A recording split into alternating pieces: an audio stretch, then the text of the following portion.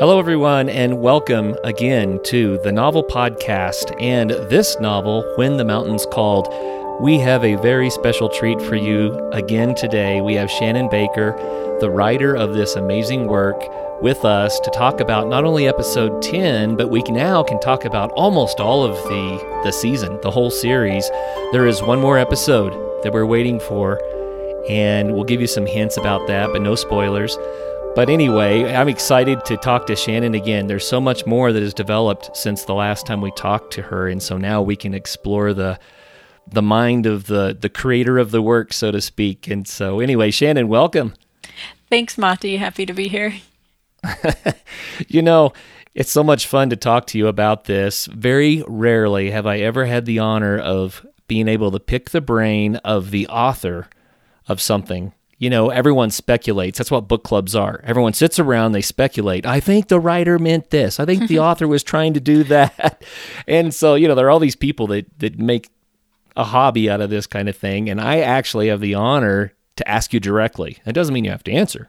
Right. But this is going to be fun. So we are talking about episode 10, but also everything previous to episode 10 today. And like I said, there's one more episode, which will be episode 11. We won't give anything away about that. But, you know, you mentioned to me that as you listened to episode 10, you realized that you could almost call that an ending if you wanted to, because so much was wrapped up. And it almost got that feeling of this is the big finish, but then not quite. Almost, but not quite. So there's some loose ends still. They're going to be wrapped up in the final episode. Would you like to hint at some of the things that we have yet to discover? Sure. So I think if some of the listeners might be okay with the fact that at the end of episode 10, Andrew was resting in the valley, and that might have been a satisfying conclusion, but then he gets in the river, and the river is what brought him to this other world or whatever it might be in the first place. And so getting in the river at the end, we can kind of anticipate a return journey home, maybe to his house. We're not really sure. So thinking about what his life looks like on that side now, after having been through this journey with Mac, what does that look like? There might be a couple reunions with some people, and we can see how he interacts in those and how that's different, how Pearl is remembered and highlighted back in his life, and what did Mac mean when he said that Andrew could help him?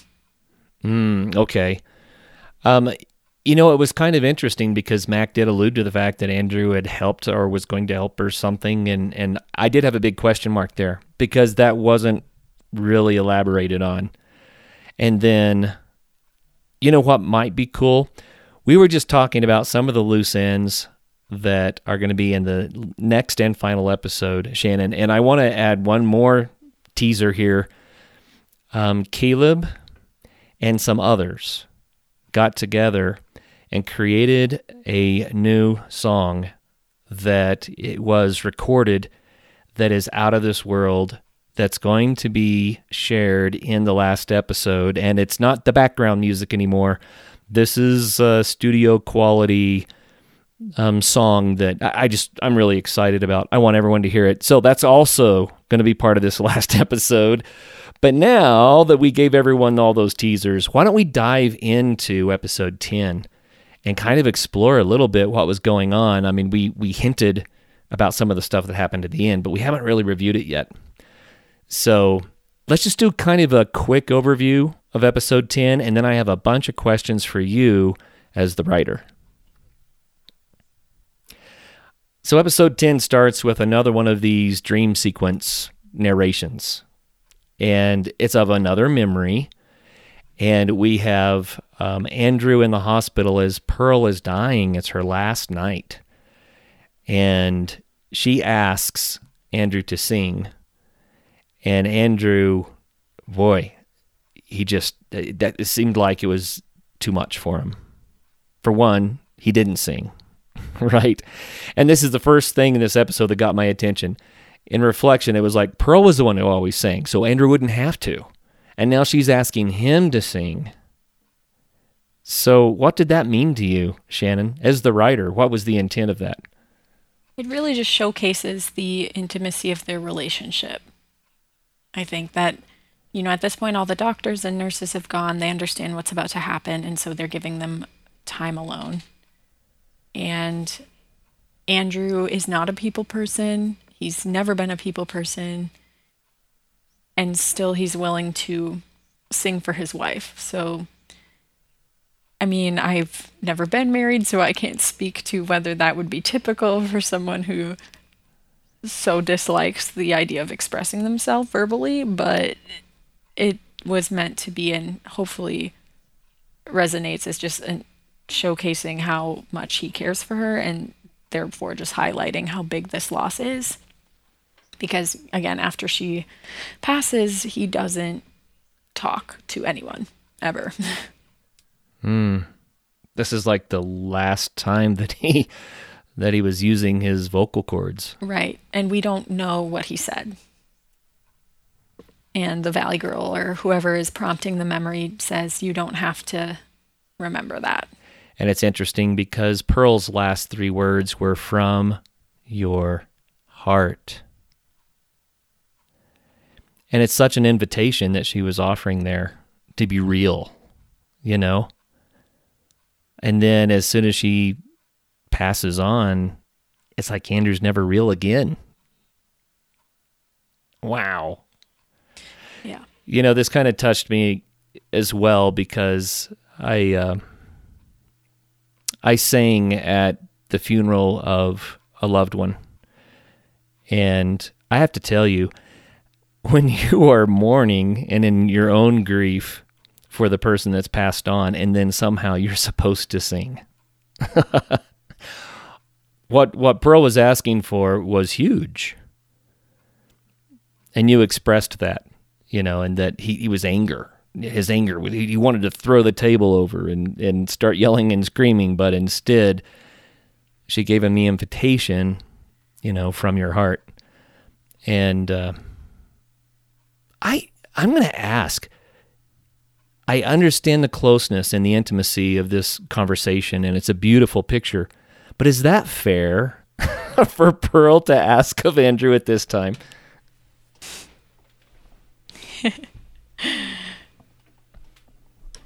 It definitely doesn't seem like it in some ways, considering how well she knows her husband.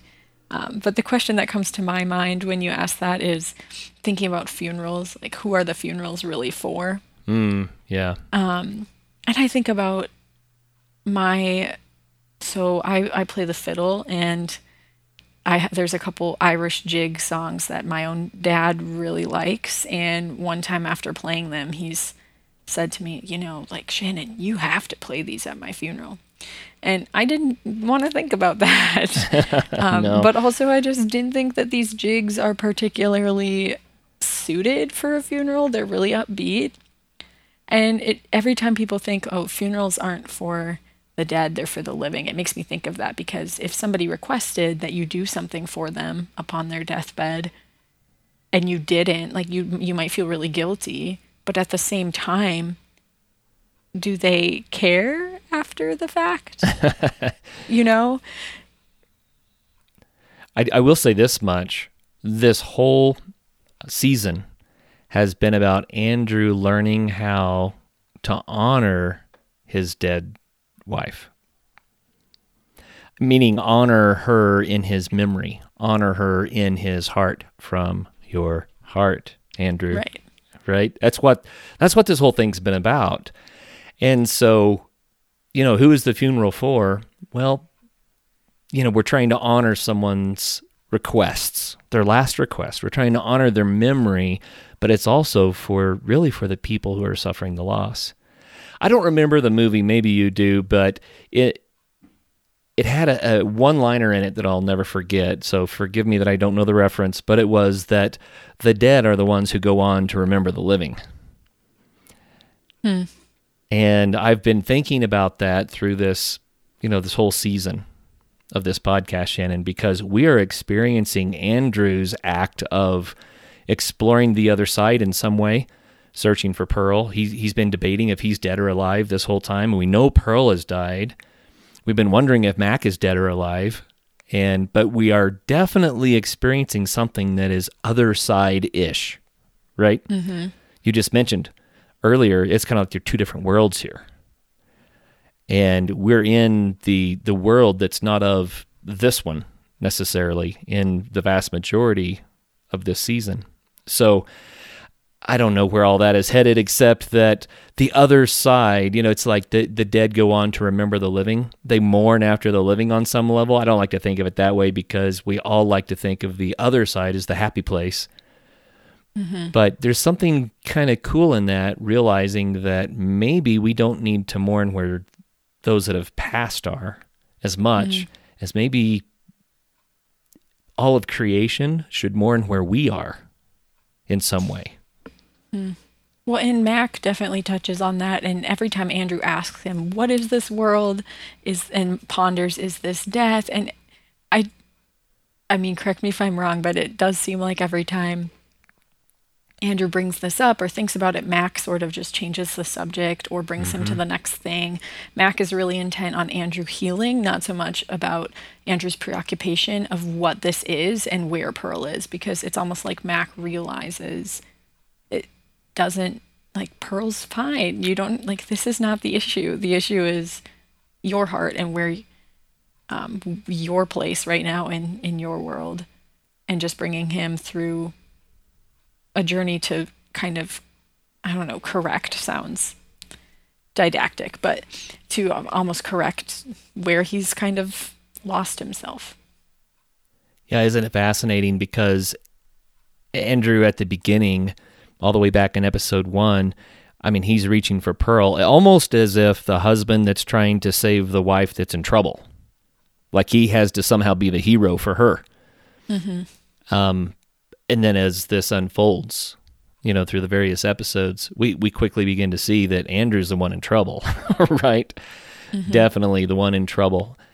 Well, we'll dive into a little bit more maybe regarding that in a minute, but let's move on through the storyline here. Andrew was remembering this in this Valley of Rest. And it says that Andrew woke and he didn't know how much time had passed, and that there were a whole lot of people in this valley that were resting and remembering and reflecting. Some people were laughing, some people were crying, but it said they were all being comforted, almost embraced and sheltered by the warm sunlight on their faces. It's just such a beautiful picture. Thank you for that. Sure. But we kind of get the picture of, well, people could just stay there. For the first time, we see that Andrew is really embracing the memories of Pearl, and then he's fine with it, right? But then Andrew starts getting some questions, and he starts kind of nudging Mac and waking him up, and Mac is also doing the same thing. He's been there enjoying his own memories. And what is the purpose of this valley, Shannon? What is the tension of this moment? It's the place that Mac has been not pushing, but suggesting to Andrew for a bit of time, right? It happens when they climb the first mountain and they look over on the Valley Girl, and Mac goes, "This is the valley," and points out the Valley Girl, and kind of there's an implicit offer to rest, and Andrew says, "No, I'm not giving up." And it happens again. Do you want to go rest? No, I'm not giving up. And finally it takes, what was discussed in the last commentary of him almost, hurling himself off a cliff because of the joy he felt of this Pearl memory, that he finally decides it's time to rest. So this valley is definitely one of rest, and I think it also symbolizes what the Valley Girl talks about with balance. Imbalance with there's this coursing, icy, cold, great river, but it's also refreshing. And this is kind of jumping ahead, but it's it carries you where you need to go. So we have that. It's a scary, awe-inspiring, fear-inspiring thing, but it's also balanced with this valley of peace. And I think that's kind of what Andrew's memories hopefully bring to mind. It's not all sunshine and rainbows. And so he's reckoning with both the sorrowful and the joyful in this valley.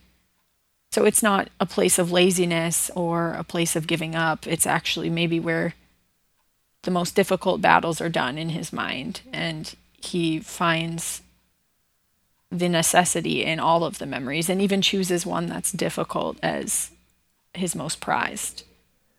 Well, the story tells us that some moments were better than others. There were walks in the woods. He had the memory of the hospital that it elaborated on, that many memories came, and Andrew let them come. That's a beautiful thing.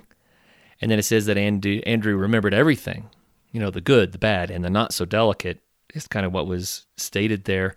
But what was the one memory that you just mentioned, the hard one? This was where Andrew remembers his last night with Pearl in the hospital. The doctors and nurses have all left. You get the sense that this is their last time together, and this is where he sings. He sings to Pearl because she asks him to. Well, and it was kind of at this point that Andrew starts reaching back toward Mac, and he asks Mac some questions, and he realizes that Mac had talked about staying and moving on, and that some people stay and some people move on and some people do both somehow, and he's still trying to solve this mystery. And there's this beautiful conversation between Mac and Andrew, and we don't know at first, but we soon realize it's the last conversation between Mac and Andrew in this story. So describe that dynamic a little bit for us, if you would. Yeah, there's a moment of transition. And so as you're asking me what the valley is, the word transition jumps to mind too. But people are resting, or if they're Mac, they're heading home. So Mac and Andrew are talking, and Andrew asks Mac, well, haven't you already rested? Haven't you been here before? And throughout their conversation, Mac points out Andrew's good listening, almost kind of not irritated, but just like, oh, you got me. I guess I have to answer your question. And he tells him that he's the one who has called him, that Mac called Andrew, or specifically asked the third mountains to call Andrew. And so then we hear, okay, so Mac was with the third mountains, and you can kind of, what does that mean? Because now he's in the first mountains again with Andrew. And Mac basically mentions that it's time for him to go home. And Andrew thinks, oh, back to the third mountains. And Mac nods and then kind of turns the question on to Andrew, what about you? So there's a sense that it's not, this is the choice. He can stay and move on, or go ahead and move on. This is Andrew's transition, and he gets to choose. There's a lot of choices at this point. There's the wildering people, there's the valley, there's the last option, which is the one he chooses, to step back into the river. And I think it's interesting that even at this point, where there was kind of been a resolution of Andrew's memories, and positive and negative, and he's learning to balance, there's still a choice that Mac presents him with. And it's a pivotal moment, because this is where Andrew decides what's next and actually thinks about his future. Not having found Pearl in body, but still making a decision that affects himself. And so it's him just acknowledging that he has a future and he needs to decide what to do with it. So I got to ask you, because I've been so curious about this, I don't remember which episode this one was, but we found out that there were the first mountains and the third mountains, that the second mountains were the third mountains, but there weren't any second mountains. And we're like, wait a minute. Okay, you got to fill us in a little bit. What's in your mind here when we're missing a whole mountain range? Sure. So honestly, at first it was just, I thought it was fitting for Mac's kind of strange, humorous character, just to, the way that it comes about is, what about the second mountains? And Mac says, like, silly Tacito, there are no second mountains. It's just, that doesn't make sense. And I hope that people kind of chuckle at that aspect of of Mac's character as he presents things matter-of-factly when they're really not matter-of-fact at all. But also, if we think about the Third Mountains, and they're very removed, right, from even the First Mountains. And the First Mountains themselves seem so different from the world that Andrew came from initially. I was hoping too that just not addressing a super large space in between the First and Third Mountains also just highlights the mystery surrounding the Third Mountains. Like if you think you understand the First Mountains, first of all, there's a lot going on there. I don't think any of us can say that we would be able to survive without Mac in the First Mountains. But if we think about that and how difficult that would have been for Andrew, it just places so much more intrigue and mystery on the Third Mountains, and thinking about, well, what is that like? That life after death or whatever it is. It's so removed, we can't even comprehend it in some way. So Shannon, I mentioned in several of the commentaries how fun it is when a story is written with allegory and metaphor, and it invites the listener or the reader to a personal interpretation, kind of like poetry does. And sometimes it says more because it allows room for us to interact with the story from our own lives, from our own life experience. So, 10 people will read the same allegorical type poem, and 10 people will get 10 different impressions of it. This story is somewhat like that, and some of the mysteries, like the mountains. It's fun because different people can interpret that different ways. I mean, one of the things I thought about was, oh, cool, mountains have always represented like people groups, or the way to get to the heavens, or nations are considered like mountains, right, that reach towards something. And then I was noticing, oh, well, we've got Andrew's world where we all started, and then we have the First Mountains, and then we have the Third Mountains, and it's almost like that's the 1, 2, 3, right? And another thing that I thought of is how often is 3 considered like the final, right? People say third time's a charm, or people count to start something and they say 1, 2, 3 on your mark, set, go. You know what I mean? 3 is like, okay, this is the whole bit. This is all of it.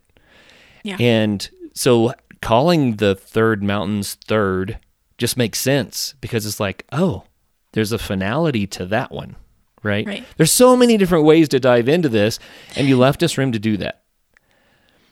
And so, I mean, this is just kind of academic the way I'm talking about this, but so many other places in this exploration of personifications and allegories and metaphors, addressing archetypes, so many other places, there's room for people to explore their own life experiences in a way that really can be very emotional. I mean, I don't mind telling you that several times listening to Jonathan read this, I was like, whoa, because it made me reflect personally, right?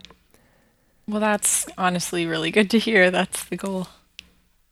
A short answer to a very long question. Well, let's talk a little bit about these allegories and metaphors, if you don't mind. I would like to hear more about, I mean, last time we talked about how you get into the writing mode of thinking in allegory and stuff like that. But if we can revisit that a little bit, I think I would like to hear more about why you felt that allegory and metaphor would be important in the way that this work was done. So initially when Caleb brought the idea of the story to Jonathan and I, we all actually as a trio brainstormed kind of different themes that we wanted to address. And as the listeners will recall, Caleb's background is largely in philosophy, and I personally enjoy philosophical thought too. So as we were all talking about this, we were hoping that it would be just that we would be able to bring in allegory and symbolism as a large part of the plot. But I also just think, to reiterate what you just said, that symbolism and allegory allow listeners or readers to take so many different meanings, no matter what the intent of the original artist or original author was. And I just think that's such a valuable introspection tool. So personally, and as I mentioned last commentary that I was involved with, the like growing up journaling, that's just the way that I process the world. So it's a little selfish in the reason that I chose to do a lot of allegory and symbolism, but also just because I think it lends itself so purposely to wide varieties of interpretation. And that's what journeys of healing are about. No two are similar. And so while I had my own, process to work through with that, which we could talk about more in a bit, but that is why, to answer broadly, like that is why I thought so deeply about the symbolism and allegory, just because I think it allows everyone to resonate from different starting points. I think it was the aspect of your writing that I found the most amazing, because it's not always easy to write in that way. Just to remind the listeners, this will be fun. Let's see how many allegories or metaphors or similes or symbolisms or symbols. Just brainstorming. Okay, off the cuff. We haven't written anything down here. Off the cuff, how many are? I don't know if we can get close, but let's just, you name a few, I'll name a few, just to remind the listeners. Okay, doesn't have to be chronological, but just from the first episode, I'm thinking right away Andrew's corduroy pants are not just corduroy pants. His house is not just a house, especially when he talks about it burning in his mind. The sunset has a few different meanings, and that will get revisited in the last episode as well. But just in the first episode, that's a couple of them. Well, then there's also the fence that he built that kept him from returning to his house. Yep. That was allegorical. The river, right? Huge that the river was doing. The river's doing far more than just water flowing through a valley, right? Mm-hmm. And over again, you're talking about the grass. It just keeps coming back, and the grass does a lot of things. In the first episode, it like scratches and tugs at him, right? But then in other places, it seems like the grass is a warm blanket. Yeah. Let's see, what others can I think of? Flowing with the river like it's a memory or a life in review, or the whole idea that we can flow with the currents of life or fight against them. There's that. And we're in episode 2 now, I think. What pops into your head? I think, this might even be jumping to 3, but Mac's house is somewhat reflective of Mac and offers a new starting point for Andrew. The first place he rests. The woods themselves seem to be, if not inseparable from Mac's own character, seem to have a life of its own in some ways. I think we see that in all of the mountains that they visit. But the first place that they go to after Mac's house is the valley, and the valley, the great river, the valley girl, even the sun operate as characters. I noticed when Andrew was fighting his way through the forest and he came to a small clearing and he sat down on a stump. It was like the first time that he actually took a break. He sat down on the stump, and then all of a sudden the path is revealed to him. I thought, there's an allegory there. Something as simple as I'm gonna quit fighting and just take a breather revealed a path forward. Mm-hmm. Come on, Shannon, that's beautiful. There were a lot of things. Also, just the way that the forest interacted, because it was fighting against Andrew, but then as soon as he was with Mac, suddenly it was like there was a way. Time travel. It was accelerated, which is also kind of cool. It's like, oh, what's going on here? Even the mountains had personalities, right? Talk about that a little bit. Yes, so the Valley Girl, Mac even refers to her as Oh, she doesn't like her name because people in the living world or people in the world have reduced it to, you know, I broke a nail type of stereotype, and he kind of talks about it glibly, but she's soft, and it says like valleys are gentle, and just attributes kind of wide sweeping characteristics to valleys, but then also you get the sense that the Valley Girl is an individual. So that's the Valley Girl there, and then we have the Forgetting Mountain with the Forgetting Man. And while the Forgetting Man is definitely the highlighted character, the mountain itself has a personality or an atmosphere, an aura, and you can't have the Forgetting Man without the environment that he comes from. Even though that mountain doesn't strike you as so personified as, for example, the Altruist, which is the final mountain that literally bends down to comfort the people he receives, and that mountain, feels and comforts and commiserates. And I believe that's the last mountain that they go to. Though even you could acknowledge the Wildering People's Mountain as its own thing as well, while it's not named, but their town has this fire, which is kind of the fueling force, I guess, which responds to the emotions of the people in the village and prompts emotions in people in the village, even, especially in Andrew. So we see fire and rocks, or mountains, and river, and valleys and fields. Just a lot of different natural components that have their own sort of roles. Yeah, even the fog, right? In the Right. Forgetting Mountain, the mist and the fog and the storms, lightning, and it's almost as if everything in the environment has at least two meanings, if not more. And this is going to sound really kind of meta for people, but I want to throw it out there, Shannon, and get your response to it. A few years ago, I was thinking about the word coincident or coincide, right? And often when things happen that seem kind of peculiar to us, we'll say, well, what a strange coincidence, right? And so I thought, well, wait a minute, it has side in it, which is the same as suicide and homicide and herbicide and insecticide. And I was like, wait a minute, we're always killing whenever we have a side in a word. Yeah. So I kind of went back and looked at the sources of the word, and coincide comes from a word that meant to fall upon, meaning we think of coincidence as things just fell together without, it's strange that it happened, but there's no meaning to it. But to fall upon meant like the robbers, the thieves, the murderers fell upon the travelers on the road. So there is a side there. Huh. And something is being killed.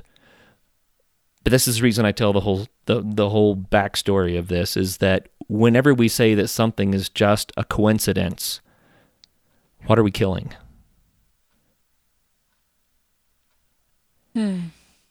Because I think a lot of things that happen in life we can draw meaning from. They're not necessarily just coincidences, and that's what happens in your story. It's not a coincidence that there's a storm. There's not a coincidence. It's not a coincidence that there's a fog or a river, or that the grass is scratchy and also comforting, or that the sun is doing something special, or that Mac's eyes glow in some wild way. Nothing's a coincidence. Everything matters.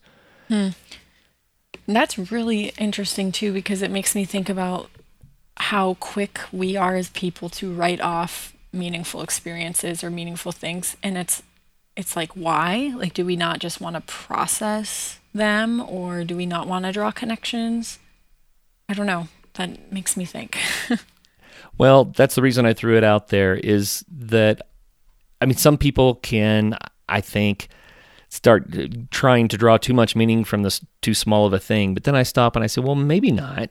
They might draw the wrong meaning, but, maybe this life has a lot more to tell us if we pay attention. I know that your story does. So, okay. Shannon, why did you write this? What were your motivations behind this? This is a pretty awesome story, actually. So as I mentioned, Caleb and Jonathan and I, so we all went to school together, but it was last June, almost a year ago, actually, probably close to the day, where Caleb first approached Jonathan and I with this idea of a podcast that he wanted to create, which would focus on storytelling and conversation and music and like the intersection between all of those things. That's what I remember as being just like the bare skeleton of what he was looking for. And he needed, a voice actor. And remembering Jonathan, went to Jonathan. And as we had mentioned several podcasts ago, Caleb and I have had our fair share of interesting, deep conversations. So, and he knows I love to write. So he came to me with the proposition to write this story. All three of us got together and thought about different themes. We're in the heat of COVID quarantine at this point. So one big theme we talked about was isolation and reintegration into the world, which we had no idea was a bit early to be thinking about that, but we could hope. And so we talked about isolation, themes of love and loss and death and life and just these big things. And Caleb had maybe an inordinate amount of faith in me to be able to be like, okay, create something. And I definitely did not know what that would turn into, but I was gearing up for a summer in Glacier National Park, working with a ministry there and working in West Glacier in the little town.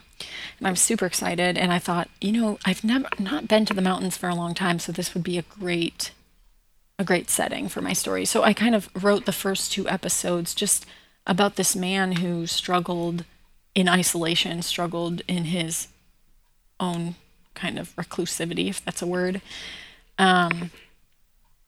And I hadn't developed a ton of plot yet, but he got in the river and he needed to heal from the loss of his wife. This just is, we don't have to get into how these things come to mind, but eventually I landed on this as the plot. And then I arrived at Glacier and met my team, my ministry teammates, and I befriended a friend of mine named Josh.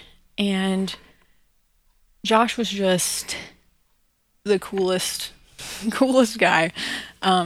He loved adventure. He loved hiking and would ask to go kayaking spontaneously at 10 p.m. or would ask everyone to get together and jam, played the banjo, and just all these awesome adventures that really brought me out of my own kind of safe shell. I'm an adventurer too, but I like to be practical about things and to plan. And so anyway, his spontaneity drove me to be a bit more, like him, like spontaneous. And so it was 3 weeks into the summer, and our team was notified late in the night that Josh had been in a climbing accident and had passed away.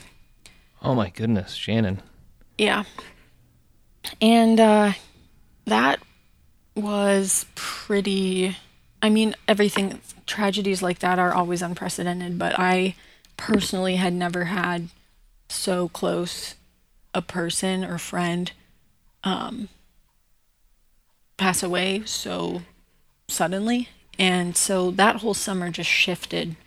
Our team was brought closer up by necessity and also by circumstance and just the love that we already all had for each other. And so in that way, there was a lot of blessing in it. But I definitely didn't pick up my pen for a while after that, because suddenly the story felt too real. And keep in mind, I had already written that Andrew had lost his wife, and while that was not the dynamic between Josh and I, it was still felt real in the sense that we were very close and we were friends, and I had just lost somebody I really cared about. And so yeah, it was too real, and I was almost, you know, thinking, man, like why did I write that? And it wasn't until October that, after a bit of time away from the story, that it kind of just came to me like, this is gonna be the way to move forward. Max says, like, do you want to stay and move on, or go somewhere and move on? And I didn't really know for myself what that would look like, but writing seemed like the best way to resurrect the things I had lost, even while I couldn't bring the person back. And just became a way to process and hopefully invite other people into the journey, because I just think that healing done with others is such a gift to us people on earth. So I just kind of picked up the pen again in October, and through processing and prayer and journaling and all these things, crafted this story over the course of a winter in another set of mountains in the Smoky Mountains this time. So. Wow. So you were living, in some way, you were living this story as you were writing it. Yeah, and I think that's why, after this whole thing is over, I had mentioned a bit ago, I'm like, I feel like Andrew's not done yet, because I think in some ways, I identify with him, but I also identify with other characters in the story too, so. Well, that's crazy, Shannon, and I don't think that any of the listeners would have seen that coming, but in a way it makes sense, because your insights into grief and grieving and healing and recovery in this story are deep and profound. And sometimes that comes out of reality, and in this case it was coming out of reality. I'm sorry for your loss. Right. Well, thank you. I think also this story, you had mentioned, the way that we honor people that we've lost, and this is honestly just that.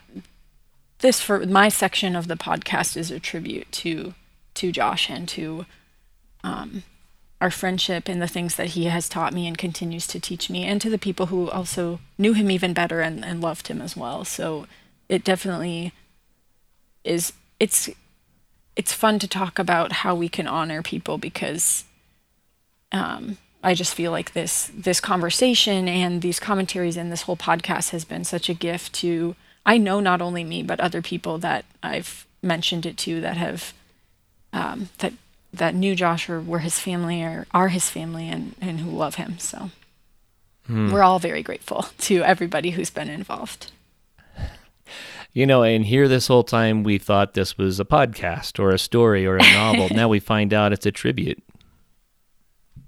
And yeah. Wow, Shannon, that's beautiful. Thank you for that. It's tough to know where to go from here. Because, that's talking about reveals. Holy cow. Yeah, well, I hope that this podcast, can be a resource for people too, to keep listening, because whatever stories come next, I'm sure they will cover a wide array of themes, and I'm excited to. This has been such an outlet, but also a community too. So, I just think I think of, if we're going to reflect on the story and how it parallels my own, just, this has been. The podcast has been very Mac to me. And so I think if we can all think about communities or people, or those who are walking alongside us in the journey, or who are helping us head home from the journey of whatever healing that we're all going through, and especially in light of this past year, I know there's things that we're all grieving, whether it's people or opportunities, but finding that Mac, I think, is pretty important. Maybe a good overall takeaway too. Oh man, I'm a few years older than you, Shannon. And I've had many more years to try to understand the grieving process and what loss is about. But Shannon, your insights